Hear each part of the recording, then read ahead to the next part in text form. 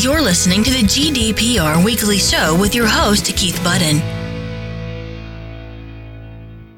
Welcome to episode 54 of the GDPR Weekly Show, and as regular listeners will know, I like to start with a shout out to all of our new listeners. And this week we have new listeners in London, Colchester, Ilford, Swansea, Cardiff, Portsmouth, Sheffield, Bournemouth, Bristol, Leeds, Plymouth, Derby, Norwich, Leicester, Newcastle upon Tyne, Nottingham, Doncaster, Warwick, Farnborough in Hampshire, Birmingham, Southampton, Guildford, Ipswich and the Isle of Man. So that's all of our new listeners in the UK.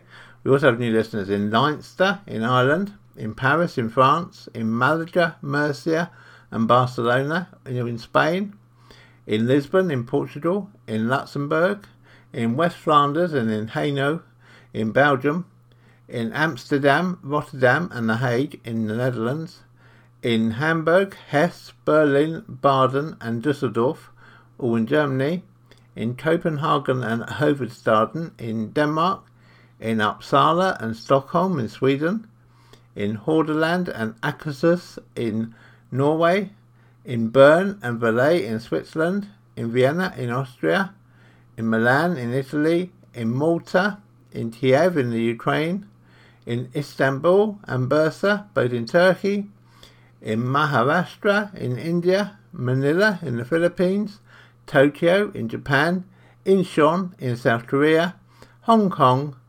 Singapore, the Cayman Islands, Perth and Melbourne in Australia, Sao Paulo and Rio de Janeiro, both in Brazil, Quebec in Canada, and then across the pond to our friends in the USA. And this week in the USA we have new listeners in San Francisco, in Dallas, Boston, Atlanta, St. Paul, San Antonio, Rochester, Los Angeles, New York, Washington DC, Buffalo, Cincinnati, Anchorage, Tampa, St. Petersburg, Sarasota, Seattle, Kalamazoo, Portland, Greensboro and Salisbury. So wherever you are in the world, a big welcome to you as a new listener to the GDPR Weekly Show. I hope you're going to tune in every week and listen to what we have to say.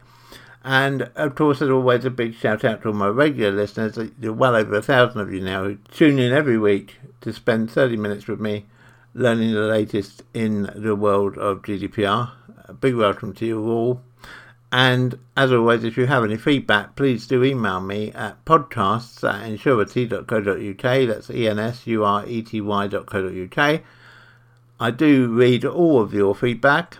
I don't have time, unfortunately, to reply to each one individually, but please be assured I do read them all. So if you have any feedback on the show or ideas for things that you'd like us to cover in future episodes of the GDPR Weekly Show, or indeed people you'd like to interview, or maybe you'd like me to interview you on a future edition of the GDPR Weekly Show, then please get in touch with that as well, because we'd love to have interviews on the show. And it's good to bring you, the listener, different voices and different opinions. So in a few moments, I'll be telling you what's coming up in this week's episode of the GDPR Weekly Show. Check us out on Facebook. So coming up in this week's episode of the GDPR Weekly Show, we have news that the Royal Bank of Scotland may have kept quiet on a data breach at NatWest. We have news of a data breach for a car insurance company in France and a subsequent fine by the French ICO CNIL. We have news of a New Zealand government data breach. We have news of another data breach, this time from MasterCard for their Specials loyalty program in Belgium and Germany. We have news of a data breach at the adult sharing site Luscious.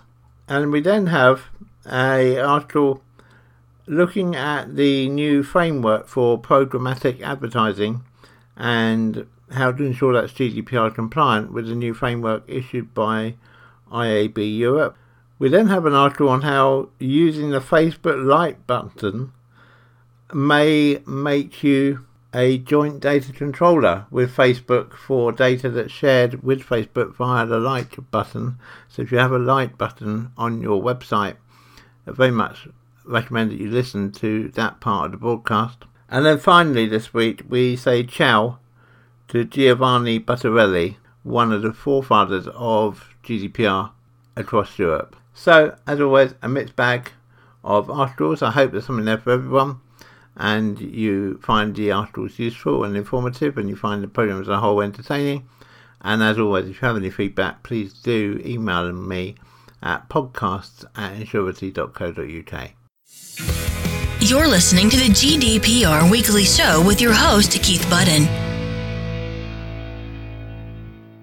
The Royal Bank of Scotland is currently being investigated by the ICO, the Information Commissioner's Office, over a report that highly sensitive personal data, including the banking details of more than 1,600 customers of NatWest Bank, part of the RBS Group, has been left in an employee's home for more than 10 years because the bank has been unable to reach an agreement on the safe return of the information. Royal Bank of Scotland has not alerted any of the customers involved to the serious data breach because it says it does not know exactly what information its former worker holds. However, anonymous examples seen by the Times newspaper suggest that information includes account and sort codes, credit card details, and people's account histories, including direct debits, as well as their names, addresses, relationship status, occupation, and phone numbers. Now, if we take a pragmatic view of this for a minute, we can say, well, the data's 10 years old, so a lot of that data probably is going to have changed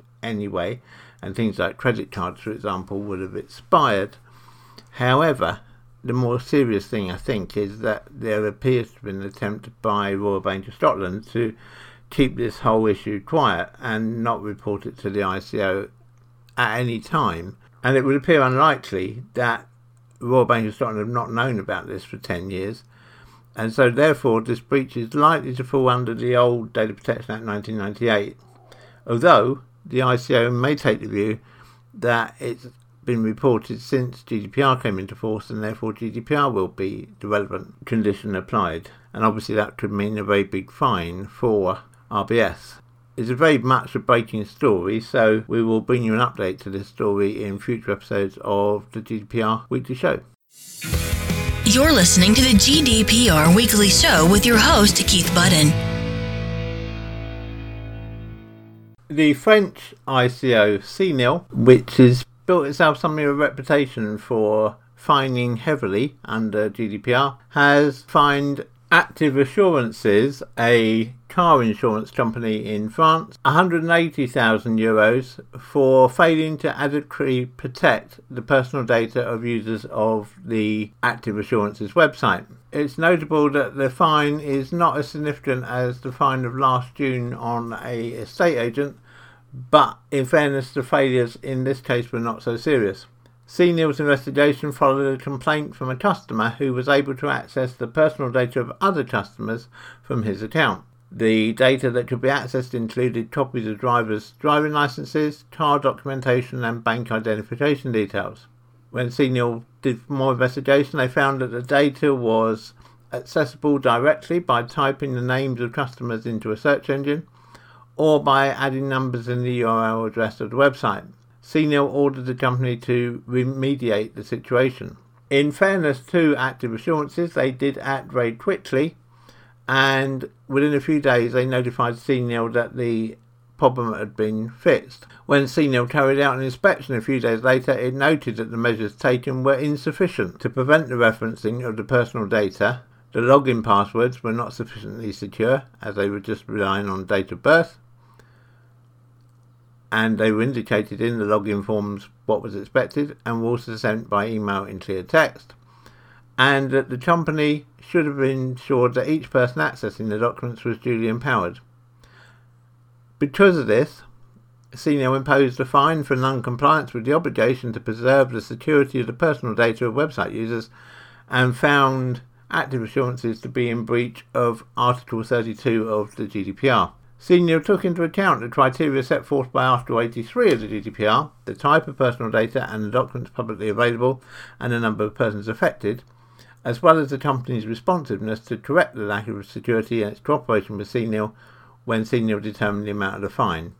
So it just goes to show that actually if you do respond when the ICO contacts you regarding a data breach and you take action, then it would be hoped, and I'm sure from my knowledge of them, I think they would, that the UK ICO would follow CNIL's example and seek to limit the amount of the financial penalty if it finds that real action has been taken by you within a reasonable timescale of having been contacted by the ICO, or indeed by a customer reporting a data breach to you.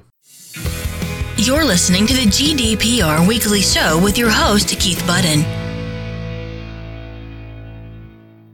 We travel to the far side of the world for our next story this week.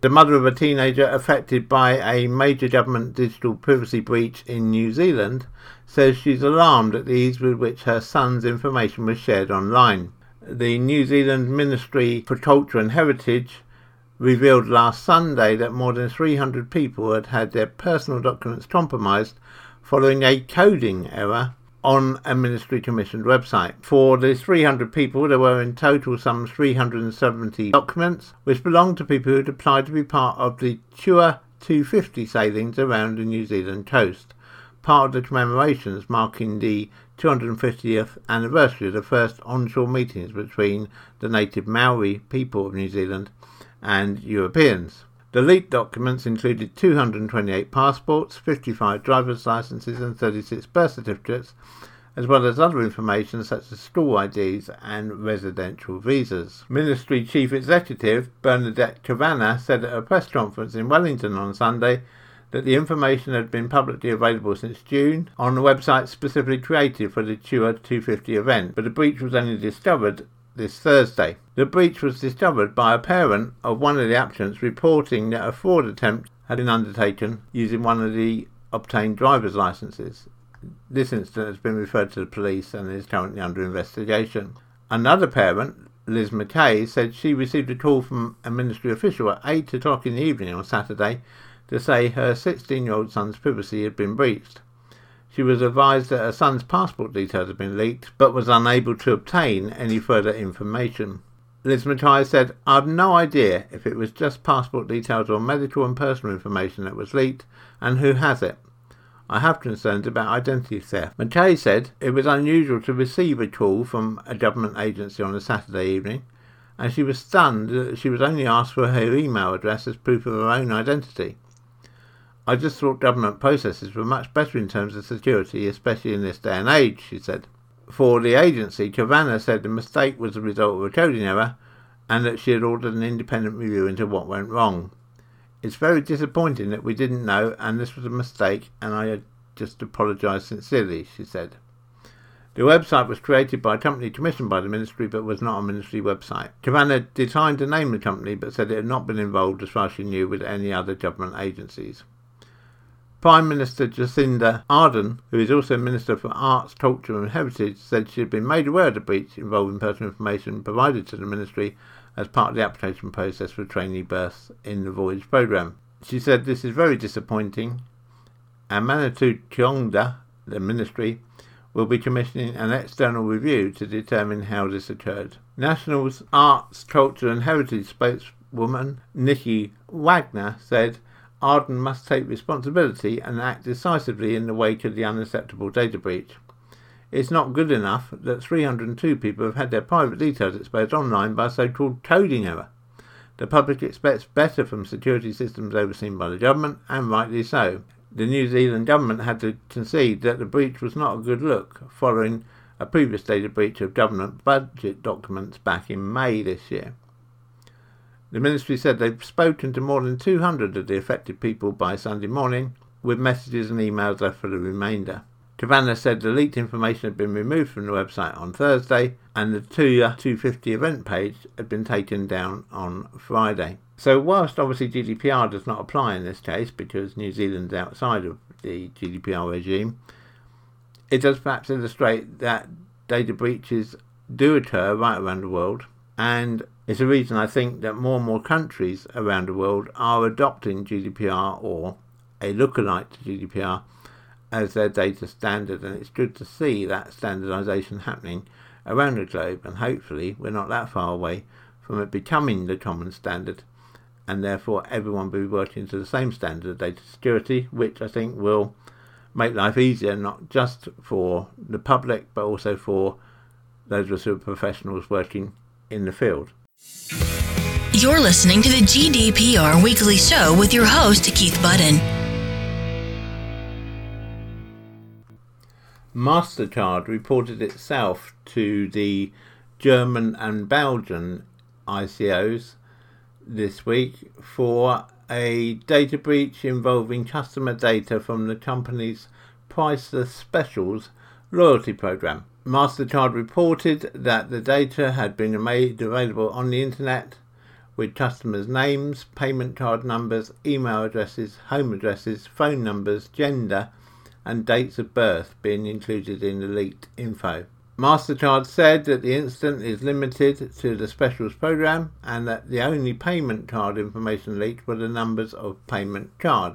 After the data leak was discovered, MasterCard suspended the German Priceless Specials and took down the website, leaving up only a message saying that this issue has no connection to MasterCard's payment network. For MasterCard, a spokesman said, "We take the privacy and security very seriously and therefore do our utmost to investigate and resolve the issues that's related to the operator of the Specials platform in Germany. This includes the information and support of the cardholder concerned. Amongst other things, we have immediately suspended the Specials program once we became aware of the incident." David Stevens, chairman of the Belgian ICO, said, "We have received a lot of questions and complaints since the announcement of this incident.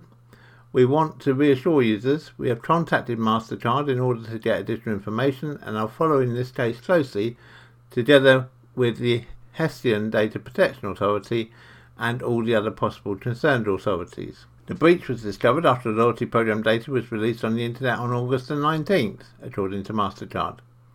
Therefore, we acted promptly to remove the published personal information and protect the interests of the affected users, the company went on to say. On August 21st, we became aware that a second file of personal information was also published on the internet. We are working to remove that as well. It has been reported that the data was in the form of two Excel spreadsheets containing lists of roughly 90,000 and 84,000 rows, respectively, that were distributed on the internet after MasterCard's Priceless Specials loyalty program had been breached. According to MasterCard, account passwords and card info, such as the CVC number on the back of the card and the expiry date of the cards, had not been published. They said, "Based on the facts known at this time, the following personal information is affected: payment card number, title, name, date of birth, gender, mailing address, email address and telephone number, and time of first registration with the Priceless Specials loyalty scheme.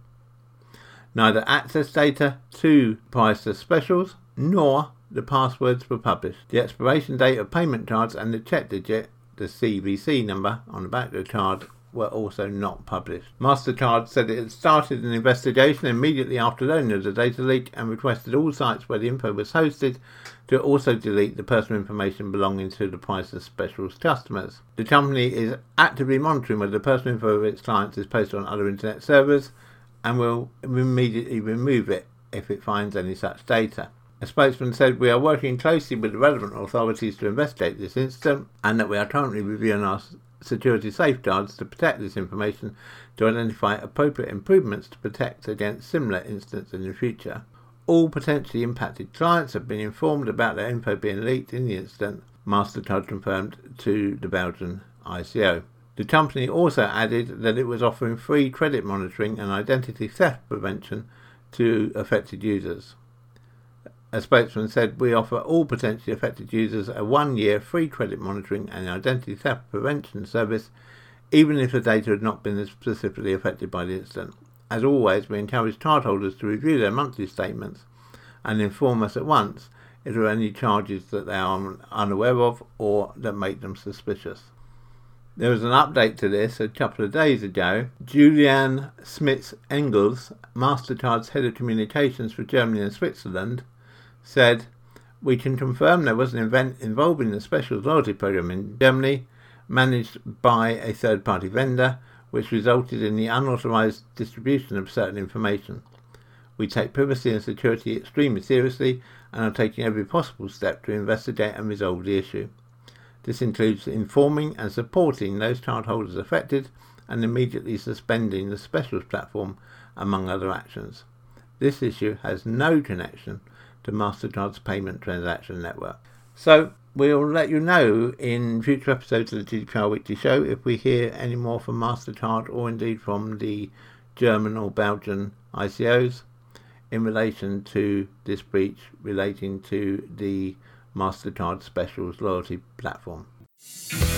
You're listening to the GDPR Weekly Show with your host, Keith Budden. Users of the adult content sharing website Luscious saw their personal information tied to their real identity leaked and exposed following the data breach on the Luscious website this week, which it's thought has exposed the private information of almost 1.2 million site users. The leaked information includes usernames, personal email accounts, locations, gender, activity logs, and in some cases their full names. The breach was discovered last week, and we understand from Luscious that a patch was applied on Monday, which should have closed the leak. It is estimated that around 20% of the accounts on Luscious use fake email addresses, but nonetheless this means that there are some 800,000 genuine accounts and actively used emails which were breached. It's been noted that many of the users who joined Luscious using their emails were using government email addresses, and evidence of this came from users in Brazil, Italy, Australia and Malaya. This adds a great deal of additional vulnerability, not just to the users but also their employers, because of course it opens the potential for bribery, because with access to employee email addresses within government agencies, criminals can target those individuals, of course, and try and extract money from them in return for not releasing the information. Users affected mainly resided in France, Germany, Russia, Brazil, Italy, Canada and Poland, and leaked activity included uploaded videos, user IDs, followers, accounts followed and blog posts. Now the blog posts on this site are quite emotionally charged, and so there's obviously a big danger in that information now being out in the public domain. And those who uploaded images to the site were also indexed, including details of who created them. The data breach obviously has the potential to be serious or even ruin affected users' personal lives and relationships. Access to the breached information gives hackers the opportunity to exploit users in things like sextortion scams, or just to expose them online for being members of and possibly posters to the site, and just do it for embarrassment rather than any financial reward. In addition to the sextortion scams, which are likely, by revealing personal details like email address and location, the Luscious data breach helps criminals target users for future exploitation, fraud or theft. For their part, Luscious say they've now fixed the data breach, but they are aware that others may now have this data, and so they are advising users to change their login details immediately, including their usernames and email addresses. They also advise, perhaps a bit belatedly, that users should make sure their usernames are completely unrelated to their real names and not to use their work email addresses for subscribing to the Luscious platform. If we hear any more on this from Luscious or from the ICO, we will of course bring it to you in a future episode of the GDPR Weekly Show. You're listening to the GDPR Weekly Show with your host, Keith Budden.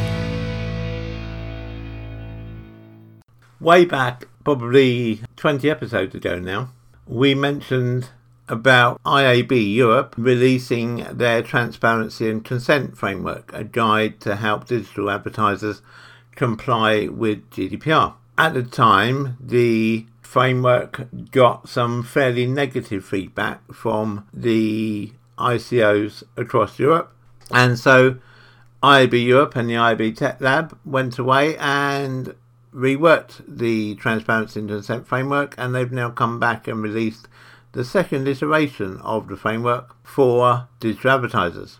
A steering group of 10 national IAB chapters and 55 companies have drafted the current version of the policy. Over the last 12 months, IAB Europe and the Tech Lab have especially sought feedback from publishers and regulators.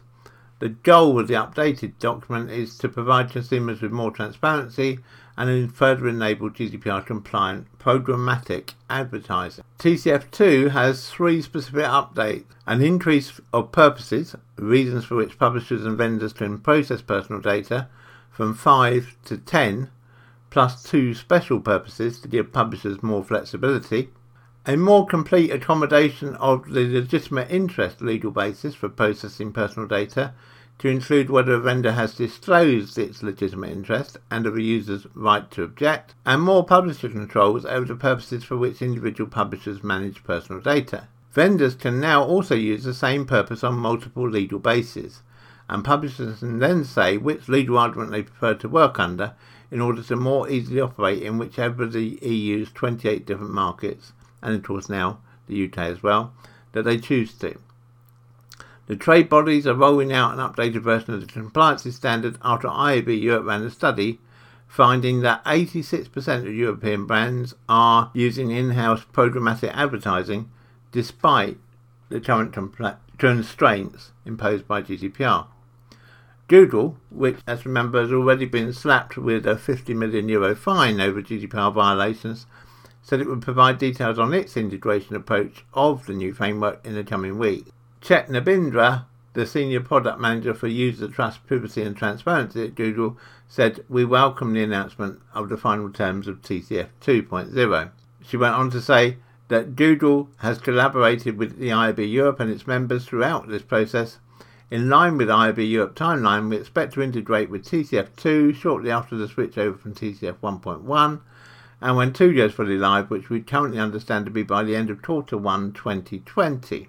For IAB Europe, Townsend Feehan, their chief executive, said the original framework was launched to help a complex industry value chain manage their obligations under new regulations, particularly the GDPR. With the number of constituents involved and disparate regulatory interpretations across multiple jurisdictions, it was essential that the evolution of the framework was handled sensitively, with the final specifications able to be better adopted in a manner consistent with differing business models in a wide range of operational markets." She went on to say, "While the framework will continue to evolve to meet the needs of our dynamic industry, I am confident that this update addresses all the feedback we've received from the many data protection authorities throughout Europe, as well as the needs of each part of the digital advertising value chain."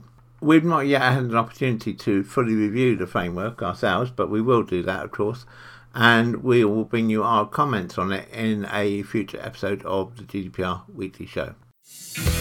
You're listening to the GDPR Weekly Show with your host, Keith Budden. Regular listeners to the GDPR Weekly Show will know that there have been a number of issues with Facebook since GDPR came into being.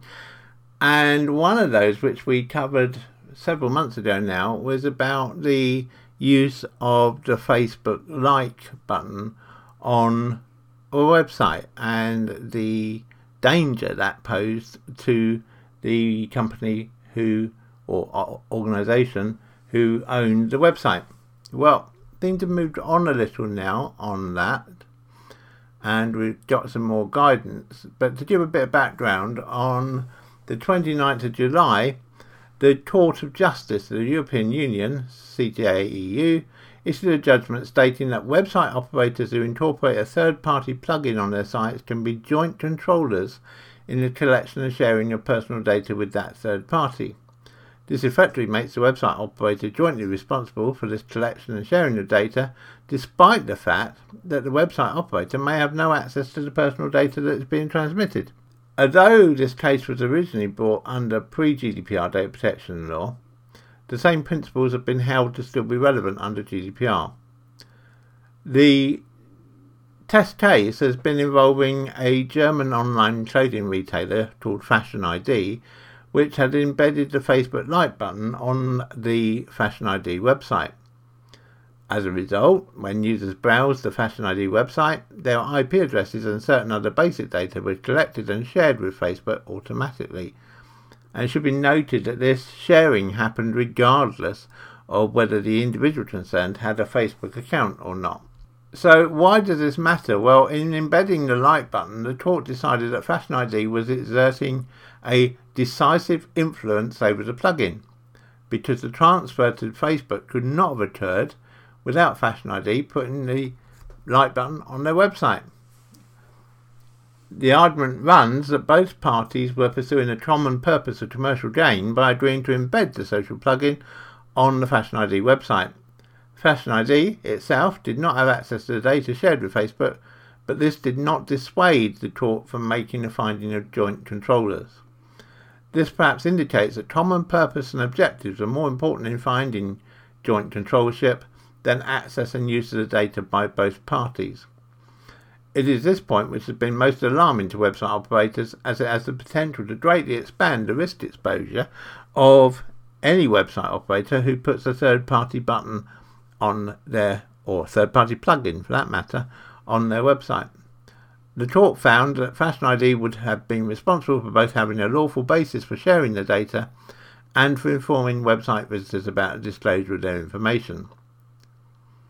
As this was a CJEU decision, the court was not concerned with whether their legal basis was actually obtained or whether individuals were actually correctly informed, because those are matters for a national court to decide.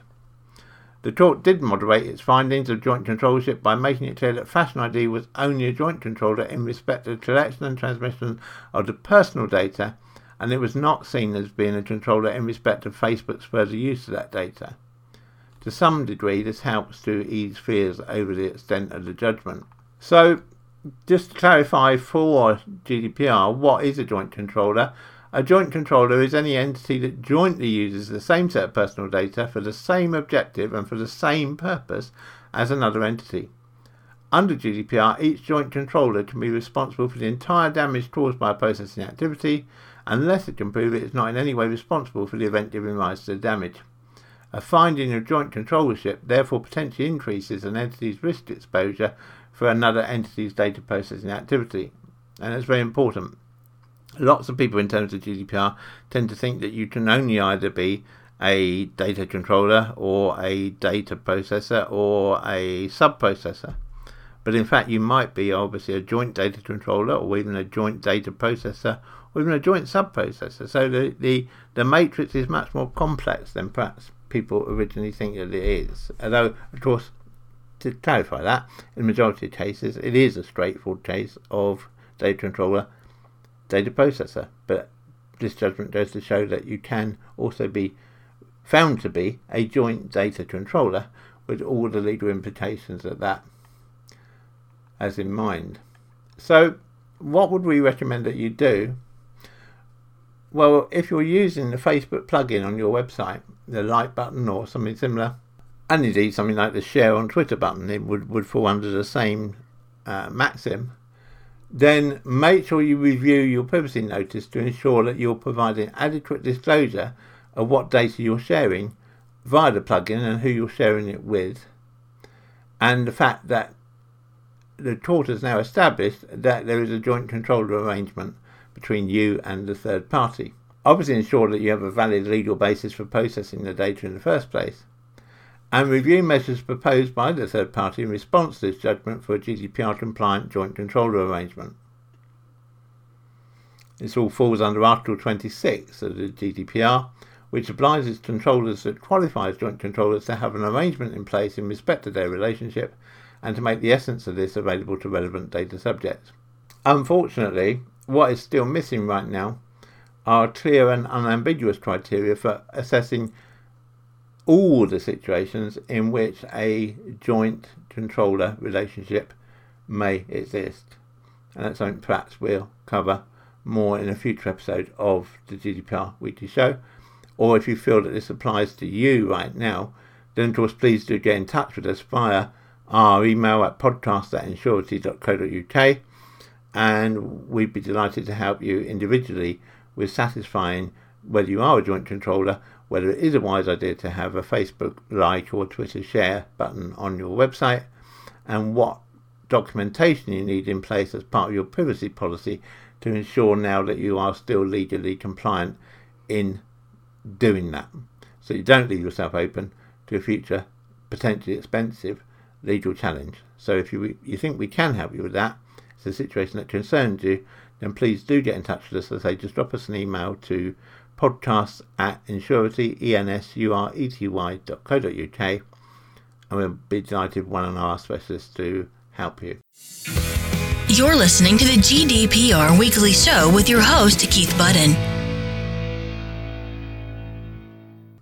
The European data protection community was shocked this week to learn of the sad death of Giovanni Buttarelli. Giovanni Buttarelli was 62, and the European Data Protection Office issued a statement which said, "It is with the deepest regret that we announce the loss of Giovanni Buttarelli, the European Data Protection Supervisor.